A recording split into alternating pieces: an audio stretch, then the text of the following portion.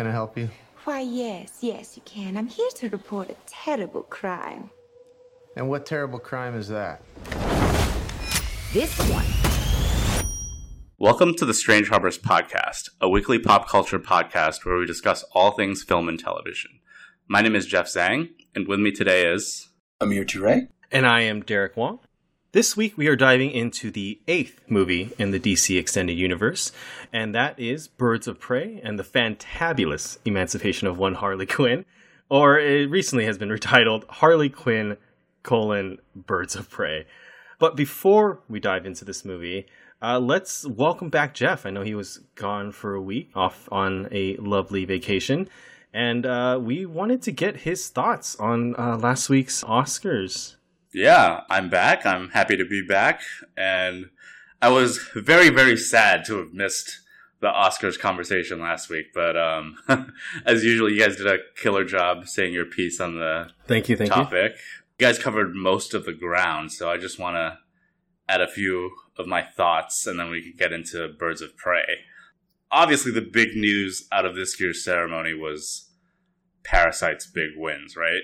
Mm-hmm. But I also want to point out that if you take that away, there's zero surprise to the ceremony, I think. Obviously, Parasite is a good foundation going forward, but it's obvious to me that the Oscars still have a diversity problem that it's actively trying to remedy/hide. Mm-hmm. I wrote a whole article about the best and worst of the Oscars this year, and I think I called it... performative white male guilt, right? From all the intros to the sketches to the bits that they did. I think the Oscars took every opportunity to shout out women and people of color. And they did all those things and everything except nominate them, right? Mm-hmm. Because aside from like a few of the outliers, the nominees were still mostly white men. And I thought this was felt the most in the best director field. I know, Derek, you said that you would have loved to see Greta Gerwig in the running, and that's something I completely agree with. And obviously this wasn't going to happen because a lot of the excellent women-directed films weren't nominated for a single thing this year. But, like, I would have loved to see Celine Sciamma in there for Portrait of a Lady on Fire. I would love to see Alma Har'el in there for Honey Boy, or even, like, Marielle Heller for A Beautiful Day in the Neighborhood. All of them to replace Todd Phillips, by the way. But I would throw in Lulu Wang. Yeah, Lulu Wang. Oh, yeah. Can't believe I almost forgot Lulu Wang. Yeah. I don't want to get into it too much more, but you can read the rest of my list of the best and worst on the site. And I also just want to add one more thing. Lose Yourself is a fucking banger, and that was awesome.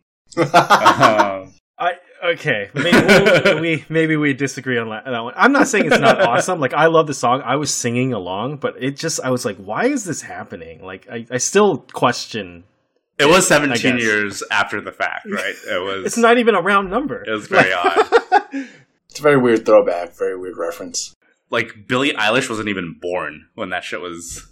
Wow. I guess. Isn't she? Because she's not even... She's like 15, isn't she? I have no idea. Is she that young? I don't know. I thought she was 18 or something. She's in the audience going like, what the fuck? Probably Leo's girlfriend is like, what the fuck? Right? They don't know. Wow, low blow. Right, so... Also, I loved Brad Pitt's speech and like him pointing out that there needs to be some recognition for stunt performers because that's huge, I think. They should definitely have a category for stunt work. And I think Parasite and some of the other movies that came out this year, it also shows that there should be some sort of ensemble award because none of the actors in Parasite were nominated for any acting awards, even though they were all fantastic. You can't really blame them because they work as like a cohesive unit, you know? And it's hard to single out a single performance to award an Academy Award. I think the same goes for Knives Out. That's the other one that I was trying to think of, where it's the whole cast working together in a great group performance, you know? Those are the things that I kind of took away from, so... I personally do want to kind of renege on something I said last week, just because I know me and Amir talked a little bit about that whole, like, what's her name, Rebel Wilson and James Corden Cats thing.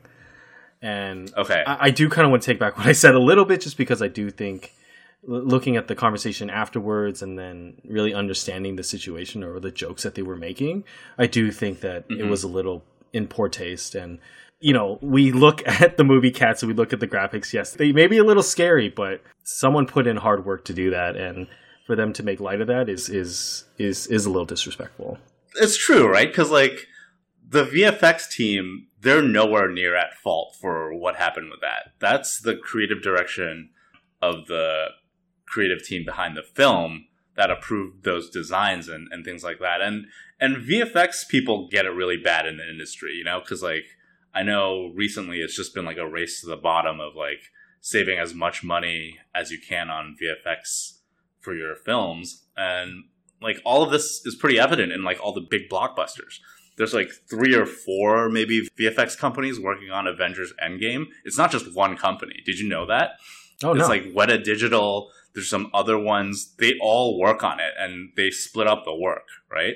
So it's just a really ugly race to the bottom, and to kind of throw the VFX companies under the bus that way is kind of in poor taste, I think. So yeah, I want to renege, say, that was probably spoke too quickly on that, and definitely after effect, I'm like, yeah, no, that was in poor taste. Glad to see you come around.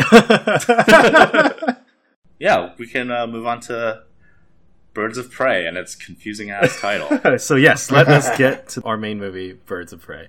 I'm not going to say the last part, but just because we don't know what this movie's supposed to be called, right? I mean, it was just a week after that terrible first opening weekend, as it's been reported. Okay. I want to say one thing about Birds of Prey. Sorry, I was going to put terrible in parentheses. In quotations. Yeah, I'm sorry, in quotations, but yeah. Absolutely. I think it might have escaped the realm of rational thought for people on Twitter or social media and shit. The movie did fine. Yeah. It's not a bomb. It's not a flop. And it's not a massive hit either. It just did fine, right? Yeah. Did it underperform projections? Sure. But it's not some kind of giant failure. So I think there were a bunch of things working against this movie. First of all, they buried the lead with the one character that was the biggest draw for the film, right? Harley Quinn should have been front and center from the beginning, right? But instead, the original title had her name as the last 2 words of 11-word title. Right, yeah. I think there were just a lot of stupid marketing mistakes with this one that could have made its opening better than it was. And the film opened on Oscars weekend versus President's Day, which definitely has some kind of impact, I think. I'm not sure if the Oscars viewership would affect it in any way, since no one watches that shit anymore, I guess. Yeah. And you were right, Amir. The ratings were at its lowest, right? Really bad, yeah. There you go. But I'm almost certain that a President's Day premiere would have made somewhat of a difference. Now, the question is, though, would it have done as well as Sonic? If you would have put it up against you can't really compare these two, because, a lot of people forget that this is the only DCEU movie to be rated R. The R rating really makes a huge difference, Yeah, I think. I mean, that's what I wanted to talk about, too, is, I don't think it should have been rated R. May have been a mistake, yeah. It may have been a mistake to be rated R there. I thought it had a lot of fun things that came from it being rated R, but I think it could have been taken out, and it would have been just as fun, I think. Yeah, we'll talk about it later. I'll give a perfect example of why it shouldn't have been rated R later. Yeah, so it's the first female team-up movie for the DCU, and I saw a lot of parents on social media saying that they were disappointed they couldn't take their kids to go see it, right? Yeah. So I think that was the big thing against it during its premiere. But okay, well, let's get into then, what are you guys' overall thoughts of the movie? I liked it. It was fun, a bit insubstantial, but I had a good time. I feel like the confusing marketing definitely led me astray. I might not have been as psyched to go see this in the theaters if I didn't know we were doing an episode on it, But I think that in the end, when I did go see it, I quite liked it a lot.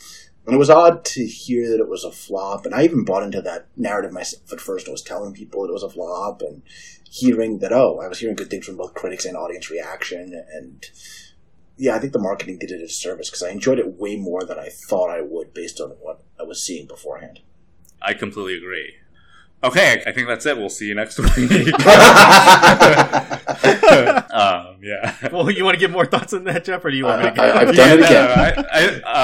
I think the biggest thing this movie has going for it is that it didn't pretend to be something it wasn't, right? The story's just fine. Like Amir said, it's insubstantial, nothing to really write home about. But it's a ton of fun. Like, Margot Robbie is amazing as Harley, and Ewan McGregor is having the time of his goddamn life as Black Mask, right? Yeah. The action is great. The dialogue is snappy. It's just a really good time, you know? It didn't really pretend to be anything else. Yeah. I was pleasantly surprised. Yeah. Okay. I am probably the one that probably liked it the least out of us three. Okay, interesting. I don't know if I'm not Sexist of you, Derek. Very, absolutely, absolutely. Which is funny because I have a take later that might actually be sexist. But okay, you go first. But not to say that I don't agree with you guys. Like, I had a lot of fun watching this movie. Like, again, Harley Quinn was the standout character, like she kind of was in Suicide Squad. But you're right. Like, Ewan McGregor was awesome in this. Like, he was in his own movie. Like, he wanted to be the star of this movie, and he kind of was, right? I think some of the other characters, specifically some of the quote-unquote Birds of Prey characters, kind of fall short for me. I agree 100%. Yeah. And I think the problem, like, the title is the problem. I think that it basically kind of represents what I found the big issue with this movie, is that it felt like two separate movies, right? If you were to separate the title, it's a Birds of Prey movie, and then it's also a movie about the emancipation of Harley Quinn. Like, that's what it felt like to me. It felt like two separate movies that would collide at times, and of course it culminates at the end, semi-successfully to me. But throughout the whole movie, I was just like, I could see that seam. It felt like Harley Quinn and Cassandra Cain were kind of going in one direction, and then Renee and Dinah kind of were going in this other direction, and then it culminates at the end. And the thing that really bothered me at the end is that they separated, right? And it really did become the origins of Birds of Prey, and then Harley Quinn and Cassandra Cain go off to do their own thing. I don't know, maybe I was confused. I thought Harley Quinn might actually become part of the Birds of Prey, just because I don't know the comic as well, or, I know that movies sometimes do things differently than comics. So I thought maybe that they would do that, but then I guess I was very confused at the end. I do understand that, but I also think, like, if you take Harley Quinn's character at face value, that's not something that she that would join like a superhero team, right? But I do get what you're saying about the split focus on this. I have the opposite take. I like that they didn't all join forces. I like that it was sort of a marriage of convenience, and that they kept true to the character, as Jeff was saying.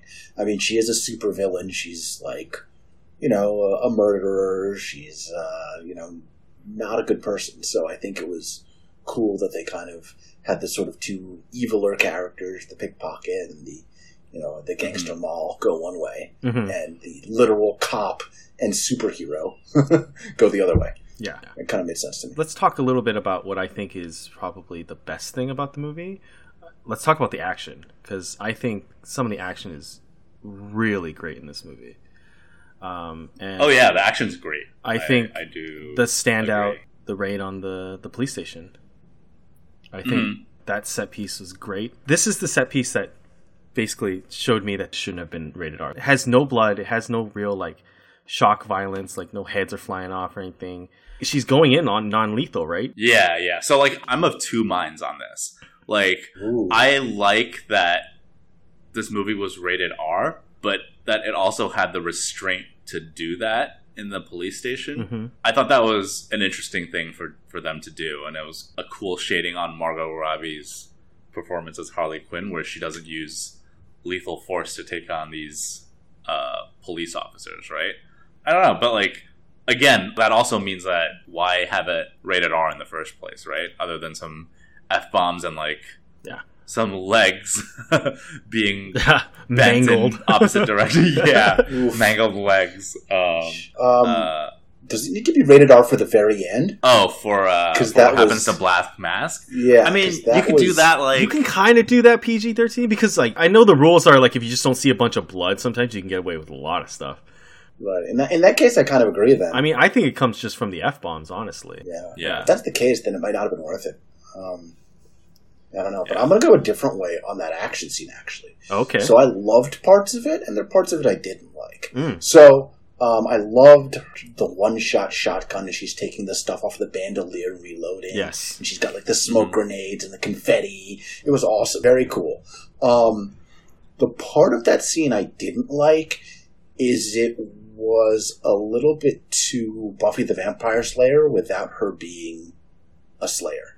So what I don't understand in that scene is why, if I'm a cop, I'm scared of Harley Quinn. Right? Like, how do I, as Harley Quinn with a non-lethal grenade launcher, just bust into a police station and take the whole thing over? It didn't scan to me. Yeah, and I'll compare it to, you kind of have to suspend. Yeah, and I'll compare it to another police station raid scene in a completely different movie from like 30 years ago. Terminator 1. Exactly. You read my mind, man. So, Harley Quinn is the Terminator. You know what I mean? And like, what's so cool about that scene in Terminator is that, you know, this is a horrifying monster and it's unkillable and the cops all have guns and they unload on it and it doesn't die. Right? But all these cops have guns and they just either don't use them or can't use them effectively. And it just doesn't really scan to me, right? Yeah. Whereas if she was like, I don't know, like I said, Buffy the Vampire Slayer, okay, she's super strong, super fast, I get it. Or if she was, I don't know, Black Canary, all right, she's got a superpower. Or even if she was using real lethal grenades, I'd be like, okay, she like busted in on them with something they weren't prepared for. But just like, as fun as the scene was action-wise, logically it didn't completely make sense. And there were a couple of times in the movie like that where I had to suspend my disbelief of, okay, like, I love Margot Robbie, she's got star power, she's like very athletic, and she probably does a bunch of her own stunts and stuff, but I'm suspending my disbelief that this, 125-pound girl is fighting these 6'5" dudes. You know what I mean? Like, it did, at times, kind of take me out of it a little bit. Yeah. We're talking logic police here. I was really bothered by right at the end, they fight all those guys in the funhouse, and they're just like, we'll walk outside now, because I think it's fine. And it's like, dude, there's a bunch of guys outside probably still waiting for you. You're just going to walk outside and just one of you gets shot? There's some logical things that, I had to kind of forgive in this movie. That kind of bothered me, and the police station was another one. I was like, no one's using their guns, are they? They're just kind of letting her have free do reign whatever on them. she wants. Yeah. And in a narrative sense, she's also like the Joker's girlfriend, right? So like, there's no reason these cops wouldn't use lethal force to kill her, right? But again, we're just have to suspend our disbelief on that. Yeah, I mean, presumably she's a murderer. And this ties back into the rated R discussion, too, right? Because if it's a not rated R movie and all the violence is sort of nonviolent, and it's all sort of a little goofy, a little bit edges sanded off, then you would buy it a little more easily, right? If the whole thing was like that. Okay, that's fair. But if it's an R-rated movie where you're expecting, people to be going ham and they don't, it's a little different. Yeah. But that whole sequence was fun, though. I did it. Oh, it was hella cool. It was awesome. Love the use, the color. The beanbag guns, Yeah, and the color was all over the place in this movie. Yeah. I mean, don't get me wrong. That scene was just incredibly entertaining. It's just, nitpicking is kind of what we do. Yeah, disbelief there. Yeah. And the whole thing was very, like, Looney Tunes. I thought it was pretty... Oh, absolutely, yeah. Funny, super right? cartoonish. It was fun. She comes into the police station, she's... dressed up. All dressed up. She dressed up just to say that fucking line. Yeah. She's like, oh, I'm here to report a terrible crime, or whatever. And she only uses that costume for that one line, right? Yeah. And it's very like, I don't know, Looney Tunes, Bugs Bunny, of her to come into the police station like that, and then she like whips off the outfit and she's got like the bandolier on and all. It's just funny, and she has a fucking mallet. It's just funny. Yeah. I love her. I love her wide-eyed gasp of joy when she finds the baseball bat in the police lockup thing. Yeah. That was so cool. Yeah. I mean, and she's fantastic in this, by the way. Yeah, like, she's so good. Yeah. Also, the greatest love story of 2020: Harley and her egg sandwich. The death of the egg sandwich.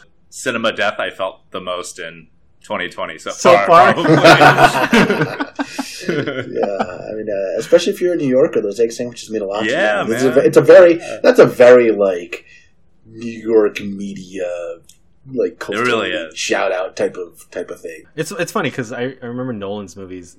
Gotham felt very Chicago to me. Yeah. And this one definitely makes Gotham feel very New York. So it's interesting, I know Gotham's supposed to be this big metropolitan city kind of shaped after like either New York or Chicago or LA. So it's interesting to see how different directors interpret that. Yeah. Another thing that didn't work for me was the non-linear structure of the story and like the narration. I mean, the narration was fine, but like telling it in a non-linear order didn't really work for me. It didn't really make any sense why they chose to do that.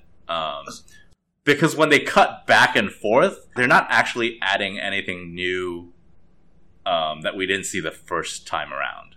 You know what I mean? So like, there's no real point to doing that. I don't know, Amir, do you have a different... Yeah, I agree completely. There's no real reason to do it. In terms of like story mechanics, the only thing that makes it work for me is it's kind of mirroring Harley's disorganized thinking. Yes, you know what I mean. Like she kind of is disorganized that way. She tells the story in disorganized fashion. Just kind of how it kind of made sense to me thematically. But yeah, I agree. They didn't do it in anything particularly clever with it. It's not Memento or whatever. It's it's not a Tarantino movie. It's not just. It's just something they kind of decided to do. And, like, it's fine. It didn't bother me. It just, you're right, it didn't add anything particularly either. Yeah. Yeah. I agree with Amir in the sense that I saw that it was kind of supposed to be her mental state, right? It kind of jumps, back and forth and being this kind of unreliable narrator or this kind of narrator that's just a little not stable. The thing that bothered me most about it was just, I think, the way they cut the scenes and some of the links of the scenes that they cut away, so that at times I forgot why they're showing me the scene. Does that make sense? The one that I think stood out to me most was the Huntress. Right before, she pulls out the bow and arrow and she's like, "My name is," and then it cuts to her backstory where we see her family get murdered and then she gets stolen away by that hitman and then she gets trained and then it cuts back to her saying Huntress and I'm like, oh, so that was like I forgot that that's why we cut away from the scene. Yeah, it's a little jarring. Yeah, so like that, I think the way they cut was not as effective as I think they wanted it to be. But I understand. I think it was trying to be cute, but it was a little awkward in the end. Yeah. I get it. So you do see her origin story twice, sort of, right? You see it when they talk about the diamond, and then you see it again when she herself is introduced, right? Yeah. So they are sort of layering or adding something on there, and I don't know if that's redundant or.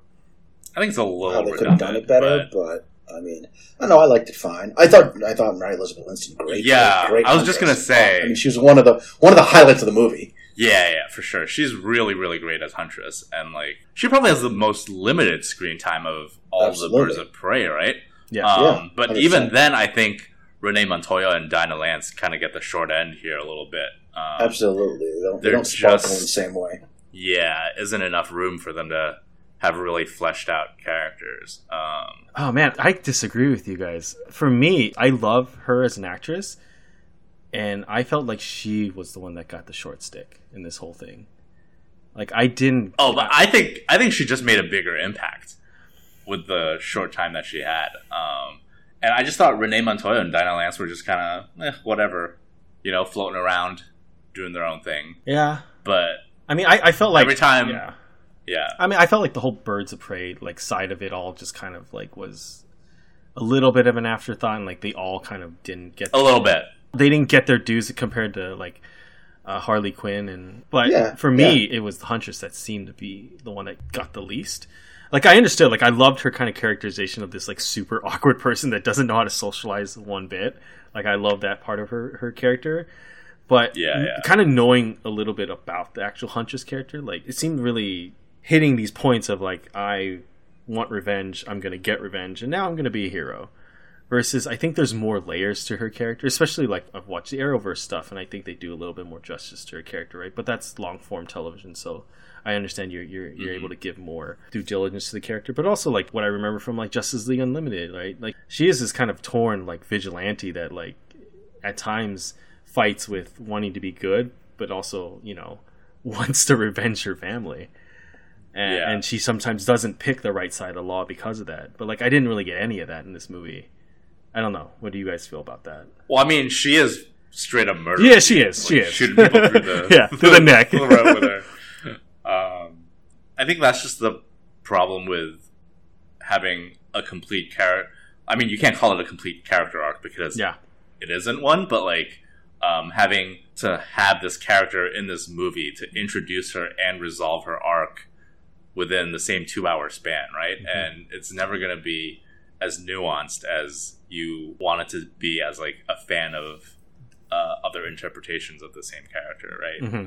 Yeah. I totally understand. I should really judge it based on what the movie does versus what I expect of the character.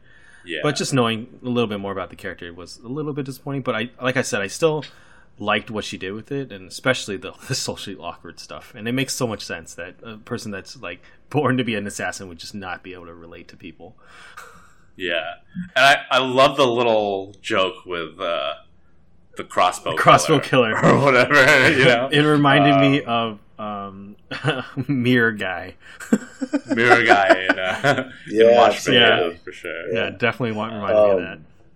It actually just reminded me of something. This is a little bit of comics book stuff. But so the Cassandra Cain in the comics is actually a little more like the Huntress from this movie.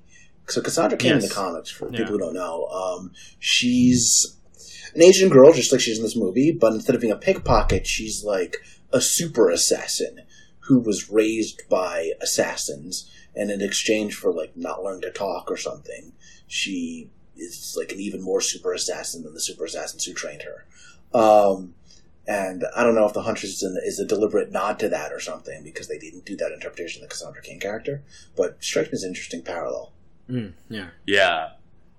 So I know a lot of people are hating on this interpretation of Cassandra Cain. I know I talked to Amir, to you, a little bit about my thoughts on it. I actually kind of like Kathy Yan and Christina Hodson's take on the character. I was never a big fan of Cassandra Cain. I always thought she was a little racist. Just because... the portrayal of her in the comics, you mean? Yeah, I think it's been better recently because they have, an Asian writer take over the character, but they've always mistreated the character, I think. She's just, this mute martial artist, and she's, training with another martial artist by the name of Lady Shiva, and it's a little cliche, I think, and a little stereotypical, where she's just exotic, she's mute. She's Snake Eyes? She's she can't talk. Yeah, exactly. She's Snake Eyes, basically? Fucking Snake Eyes, yeah.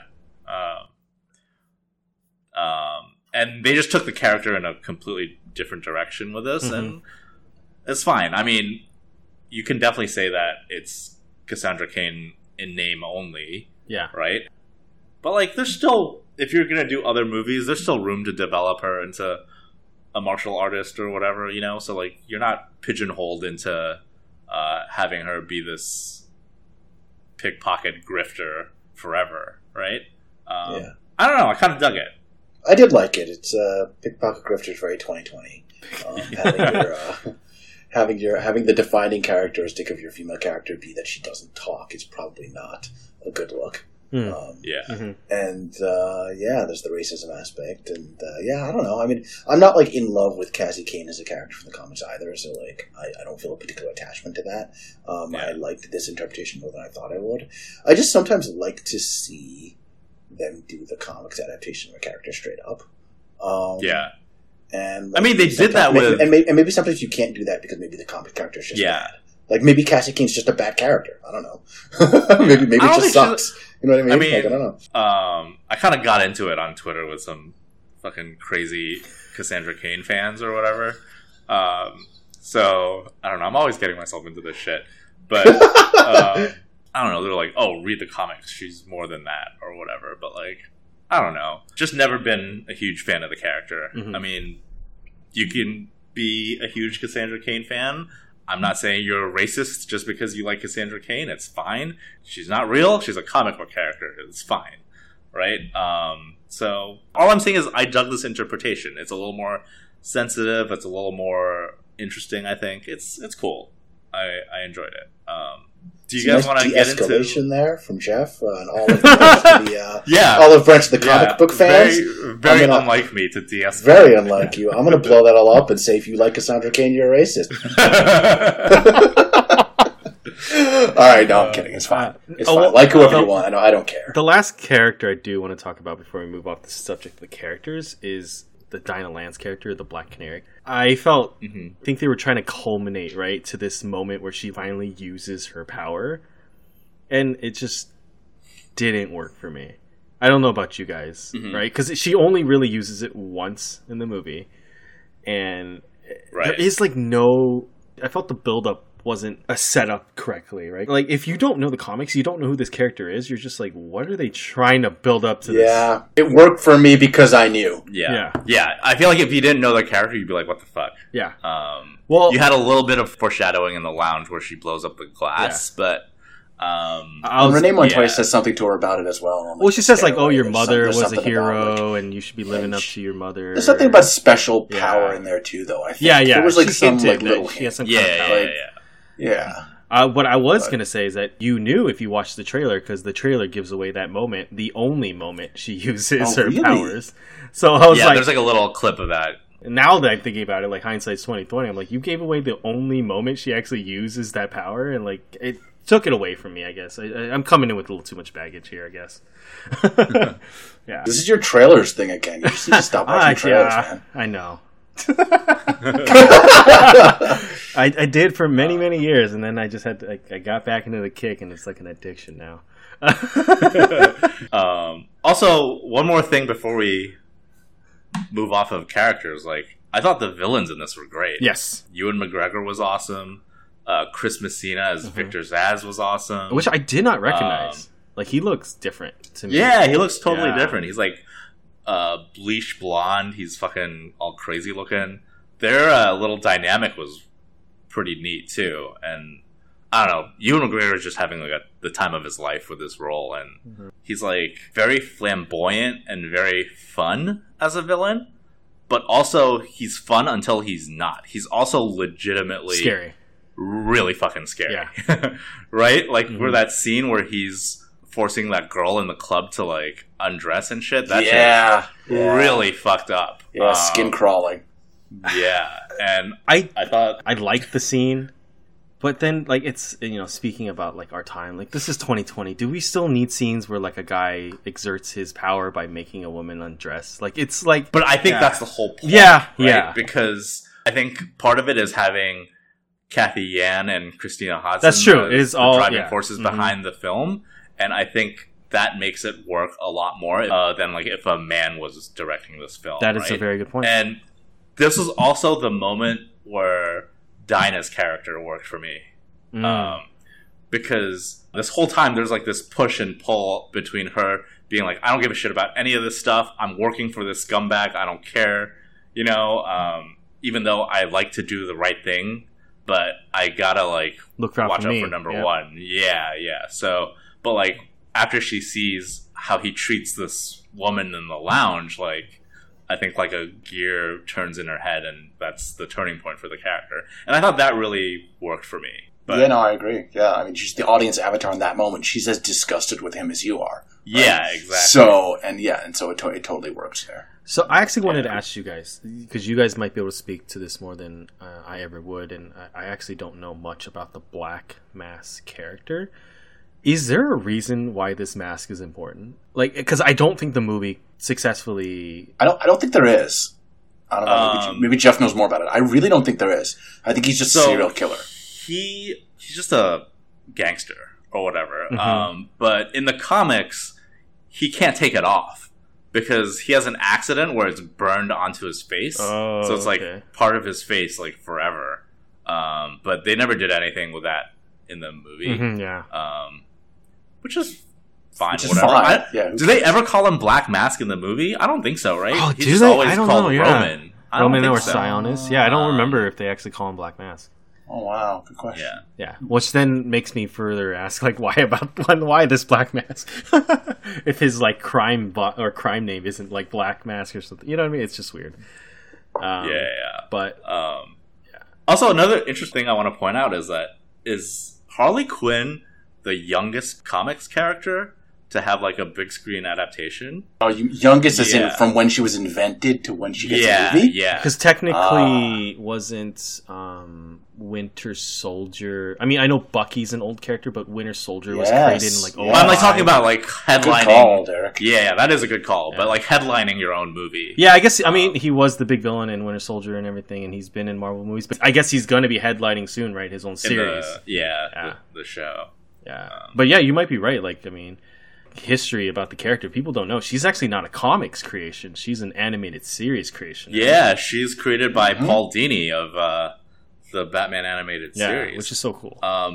So like this is also another thing, people are complaining like that this is some woke feminist screed or whatever, but Harley's complex like relationship with the Joker has been a part of like the fabric of her character since the beginning, right? Like her unhealthy dependence on the Joker and like that abusive relationship, right? It's always been part of that character. So you can't say like this movie's inventing something just to be woke, right?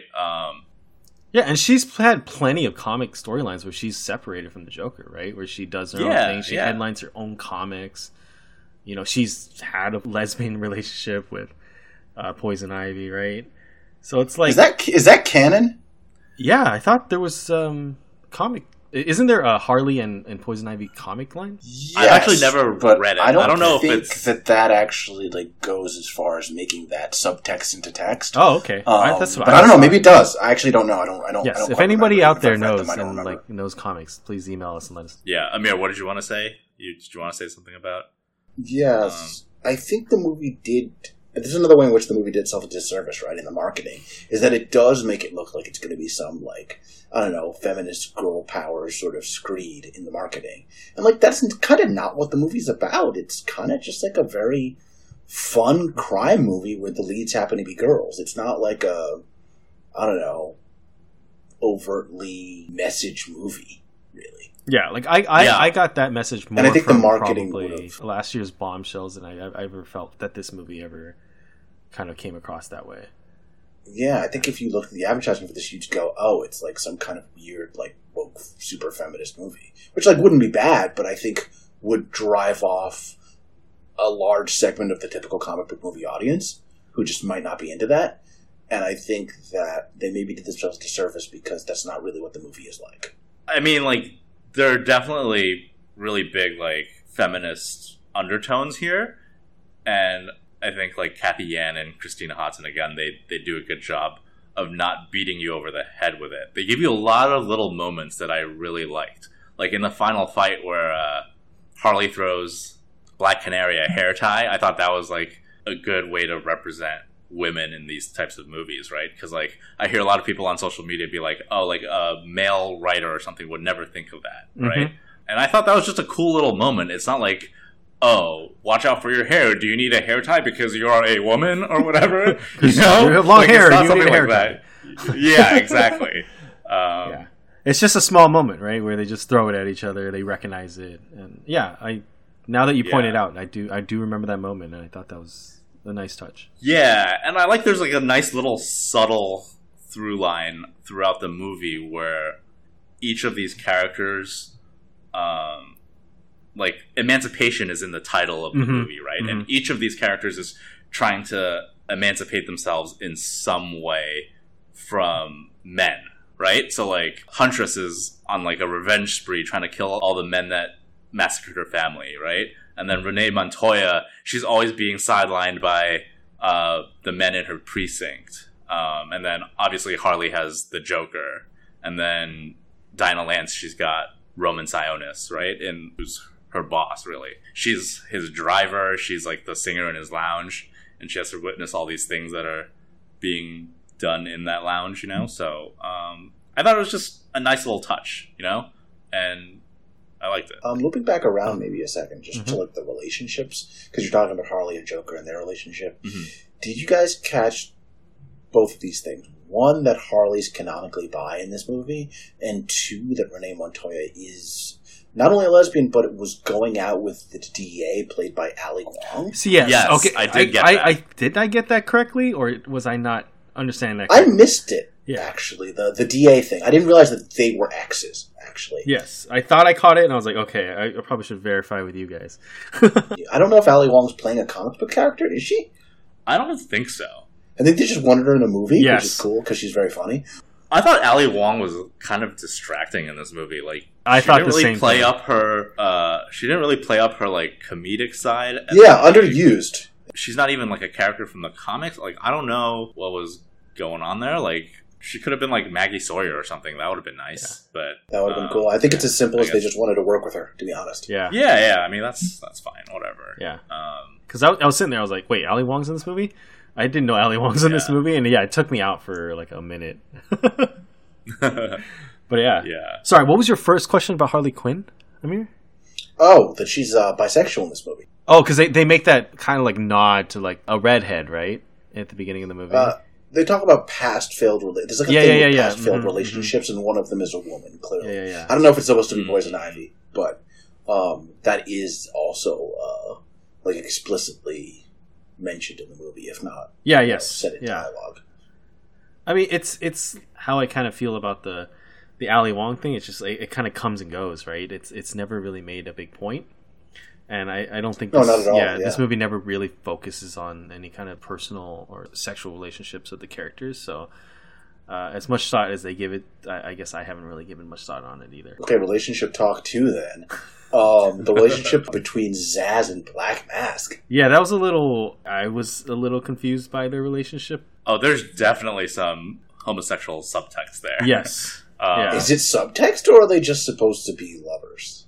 I don't know. Is it too text to be subtext? Maybe? Well, that's what I'm wondering. I don't know. Is it? Like, it's pretty on the surface there. Like, Zaz is pretty, like, openly jealous of the Black Canary. Mm-hmm. Right. And, like, he's pretty controlling, and they're pretty intimate, and it's pretty, like... Yeah, it might be a little too overt to be subtext. Maybe it's subtext. Maybe it's just supposed to be, like, a sexualized but not sexual relationship. It just has that energy. I don't know. Yeah. Did you like that, though? I thought it was great. Yeah, it was great. The ambiguity of it, I was like, are they? Aren't they? The movie never really answers it, and I don't think I needed an answer, but I think it doesn't matter. Yeah. I just think that the relationship was a fun one, so I wanted to bring it up because I thought it was fun. I liked what Messina was doing with Zaz, being very jealous, being very like really needing Black Mask's attention all the time, and like. Yeah, I think actually speaking a little bit more about the Zaz character, I think they really missed the mark on what I think could have been a really cool design for a character, because what I know about Victor Zaz, right, he's a guy who like scars himself for like every one of his victims, and like I think it would have been a really cool moment if we had like a full body shot of him, right? Yeah, I think so too, because like you just see it on the chest. Like all they do is like give you like a little flash where he's like, I'm gonna put you right here. I'm like, dude, I would have loved to like seen like how scarred up his body is, right? Because then it represents like how messed up this guy is. If you could see it all over his body. So I kind of wish they did that, and I think that was a little bit of a missed opportunity. But again, baggage. Coming in with baggage. Yeah. I'll make a note of that. Derek wants to see more shirtless Chris Messina. Yes. just shirtless men in general. Also, I don't know what the fuck people are saying when they don't think the women in this movie are sexy. Like, Mary Elizabeth Winstead. Holy shit, like...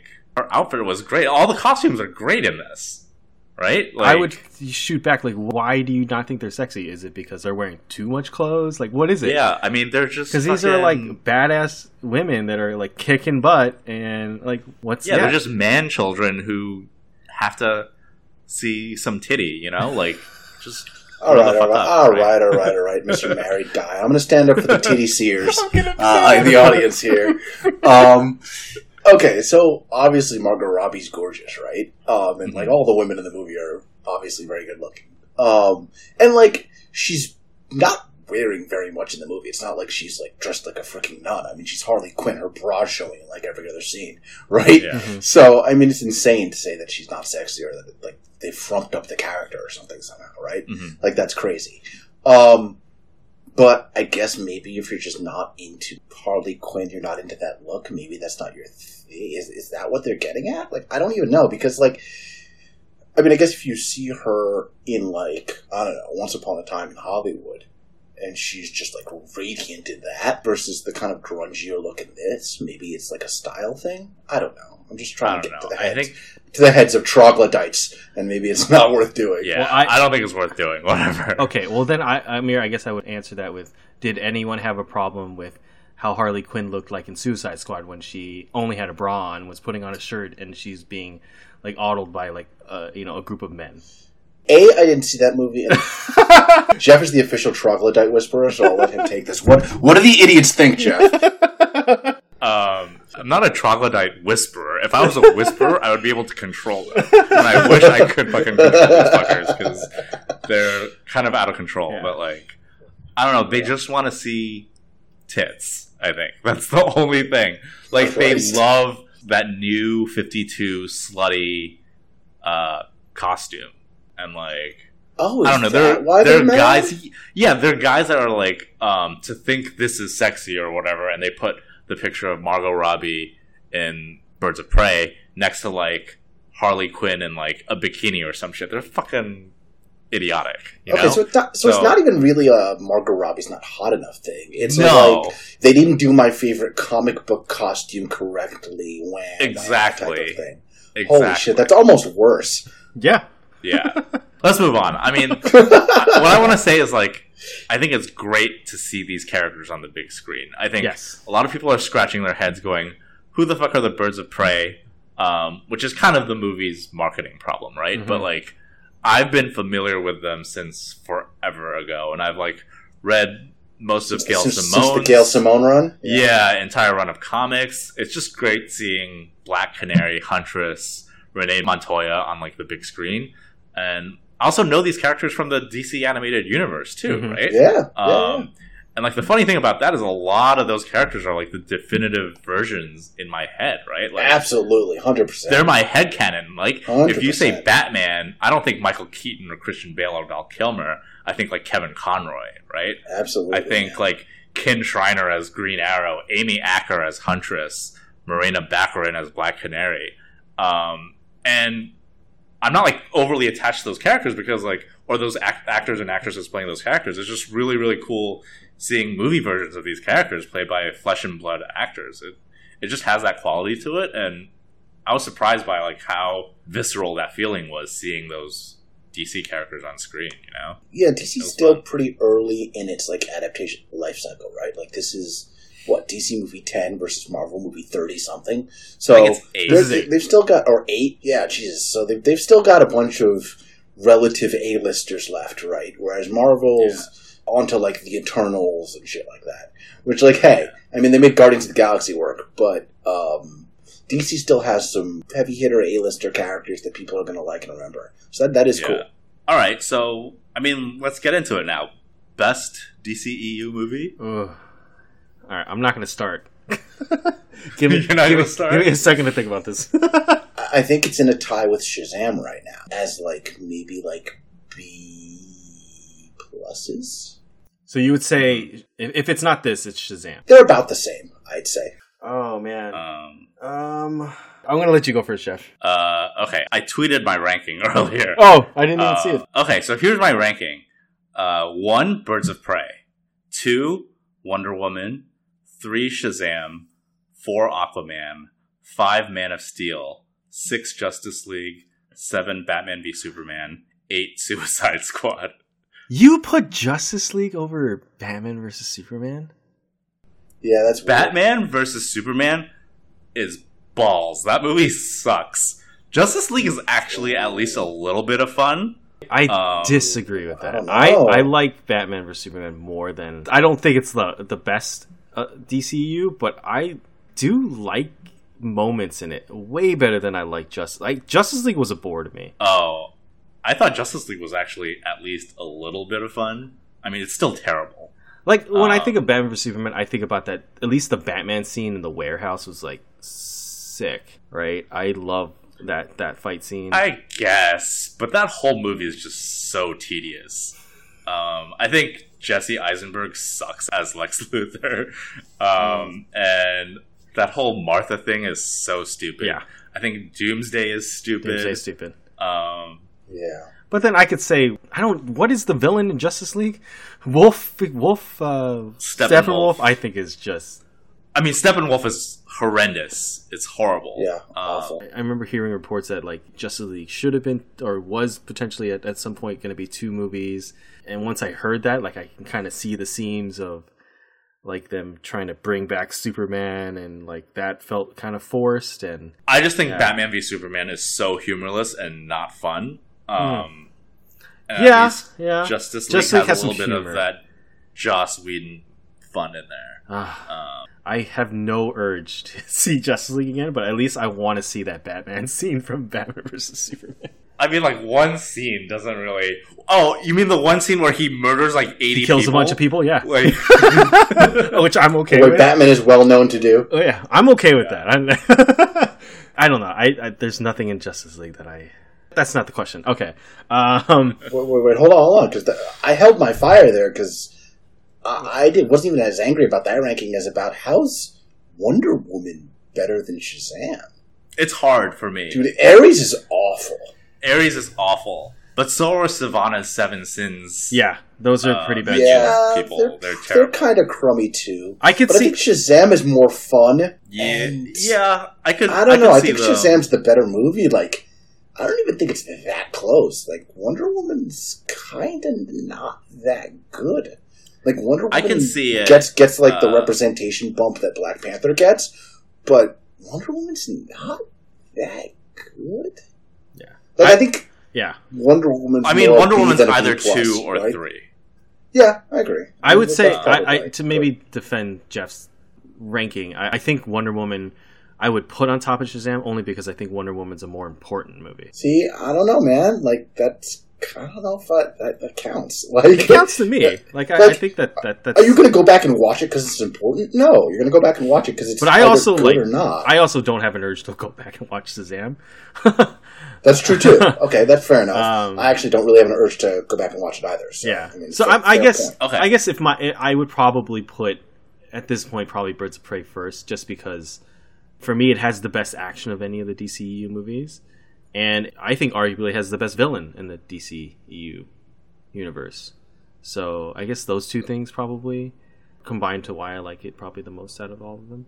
Yeah, I think Birds of Prey ranking number 1 is like the product of 2 things. There isn't anything that is completely stupid in it, and there isn't something that's completely boring in it. Wonder Woman, you have Ares. Shazam, you have like the 7 Sins, gargoyles or whatever that. Yeah.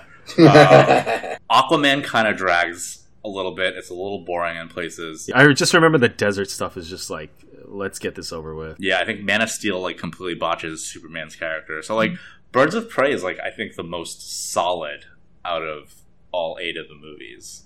Yeah, I actually really like Man of Steel though. I actually really like Man of Steel. I mean, Man of Steel is fine. Yeah. I mean, if you don't think of it as a Superman movie, it's pretty good actually. Yeah. The fight with the Kryptonians is kind of what best actually. The middle segment where they're fighting in Smallville. Yeah, that is cool. That was a really good. That is cool. Yeah. The last fight, not so much. Yeah. I just think it's funny the last fight's good in a spectacle sort of way. It's just bad in a thematic way. Yeah. Yeah. I agree. Yeah. I also think it's funny that Birds of Prey is kind of a follow-up to Suicide Squad, which is by far the worst mm-hmm. Right. Yeah, DCEU movie. Ends. Which, it's so bad, Amir hasn't even seen it. That is very true. And I might not. I mean, I've just never heard anything good about it. Like, why waste my time? There's so many good movies to see in the world, guys. But I agree with that. That is definitely the bottom of the DCEU. Maybe we're trending up because this is the latest movie and we think it's the best one in the slate. So hopefully Wonder Woman... Yeah, 19, for sure. I think the DCEU has started to get their shit together a little bit. And like in my review, which I just published today, which I gave Birds of Prey a B, which is pretty fair, I think. It's a B Very fair. movie. Yeah. I think the great thing that they're doing with this cinematic universe is that it's more DC than EU, right? Yes. Yes. They're kind of forgetting about that. Yep. building this expanded universe thing, and just focusing on making fun movies, which is fine. Even Joker, I have to admire, right? Because they're doing something different. It's not part of anything. It got a lot of attention, a lot of like Oscars buzz and nomination. It even got a Best Actor win. Yeah. So like, I admire what they're doing with this. They're kind of coming around, you know? Yeah. Okay, and to make it explicit, like, they're doing something very different than what Marvel's doing, right? Right, which they should have done in the beginning. Right. Well, I'm not sure I'm going the same direction as you are with this. So, like, I mean, I'm just thinking, like, director-wise, like, DC's actually, it seems like they're giving their directors a little bit of room to kind of experiment. They and are. put their own They really are. imprint on the movies, right? Whereas, like, Marvel's like, hey, this is the Marvel house style. We do it like this. And you can see the benefits of that kind of house style and heavy hand when you see how badly the Star Wars movies were botched. But it's really cool to see DC go the other way and start to find some success with letting auteurs have a little bit of freedom. Like you can see, like, because Scott Derrickson, he left Doctor Strange or Doctor Strange 2 because he didn't want to conform the way Marvel or Disney wanted him to the house style, right? So, I mean, I've heard like those reports, but then you also hear about like James Gunn has come to their defense and saying, like, I was able to do what I wanted, and it was very much, I feel, different than, you know, the Guardians movies were very much different than some of the other Marvel movies, and it felt like he had an imprint on it. I feel like Ryan Coogler had his imprint on Black Panther. So, like, I don't think it goes one way or the other with Marvel, but I will say that some of the DC movies, yes, maybe they've given their auteurs a little bit more freedom, but that doesn't always seem to work out either, though, right? Because I don't think, you know, the choice, what Snyder does with Batman or what Snyder does with Superman always works. So I think that freedom doesn't always work either, though. I think it goes both ways. Well, yeah, it goes both ways. I mean, the problem with the freedom isn't the freedom. The problem is Snyder. But that's a different discussion. Yeah. All right. Well, I think unless anybody has anything else they want to say, is that going to conclude our episode this week? Yeah, I think so. All right. Yeah, I think that's it. We said it all. Great. Where can people find you, Jeff? People can find me on strangeharbors.com. I actually just posted the review of Birds of Prey, so if you want to check that out. We're going to link that to the episode of this podcast as well. You can also find me on Twitter and Instagram at Strange Harbors, and you can also follow me on Letterboxd at Strange Harbors. What about you guys? I'm going to say follow my Letterboxd as well. We're still building that out, still working on it. But yes, hey, update that thing. Yeah, I've been trying to work on it too. You can follow me at The Wrong Dayik, Dayik spelled D-A-Y-I-K, and that's also for Twitter and Instagram. But if you like this show, please subscribe wherever you get your podcasts. Also, give us a high star rating on Apple Podcasts. This really helps to get our podcast out to more listeners and helps us to grow our audience. So definitely help us do that. So if any questions, comments, suggestions, you can email us at info@strangeharbors.com. And I think for next week, we haven't quite solidified what we're going to be talking about, but I think we'll go back and start doing some more talks about TV properties. So stay tuned for next week, and we'll dive into some TV things. But I think this was a great episode. It was a fun time talking about this movie, even though I maybe didn't have the most fun watching it at times. But I think it's still worth a watch. I would definitely still kind of recommend this movie. All right. Well, we'll see you guys next week. Yeah, see you guys next week. All right. Down in Gotham with the birds of prey, where all the bad bitches come out to play, with a hit, kick, and a knee in the dick.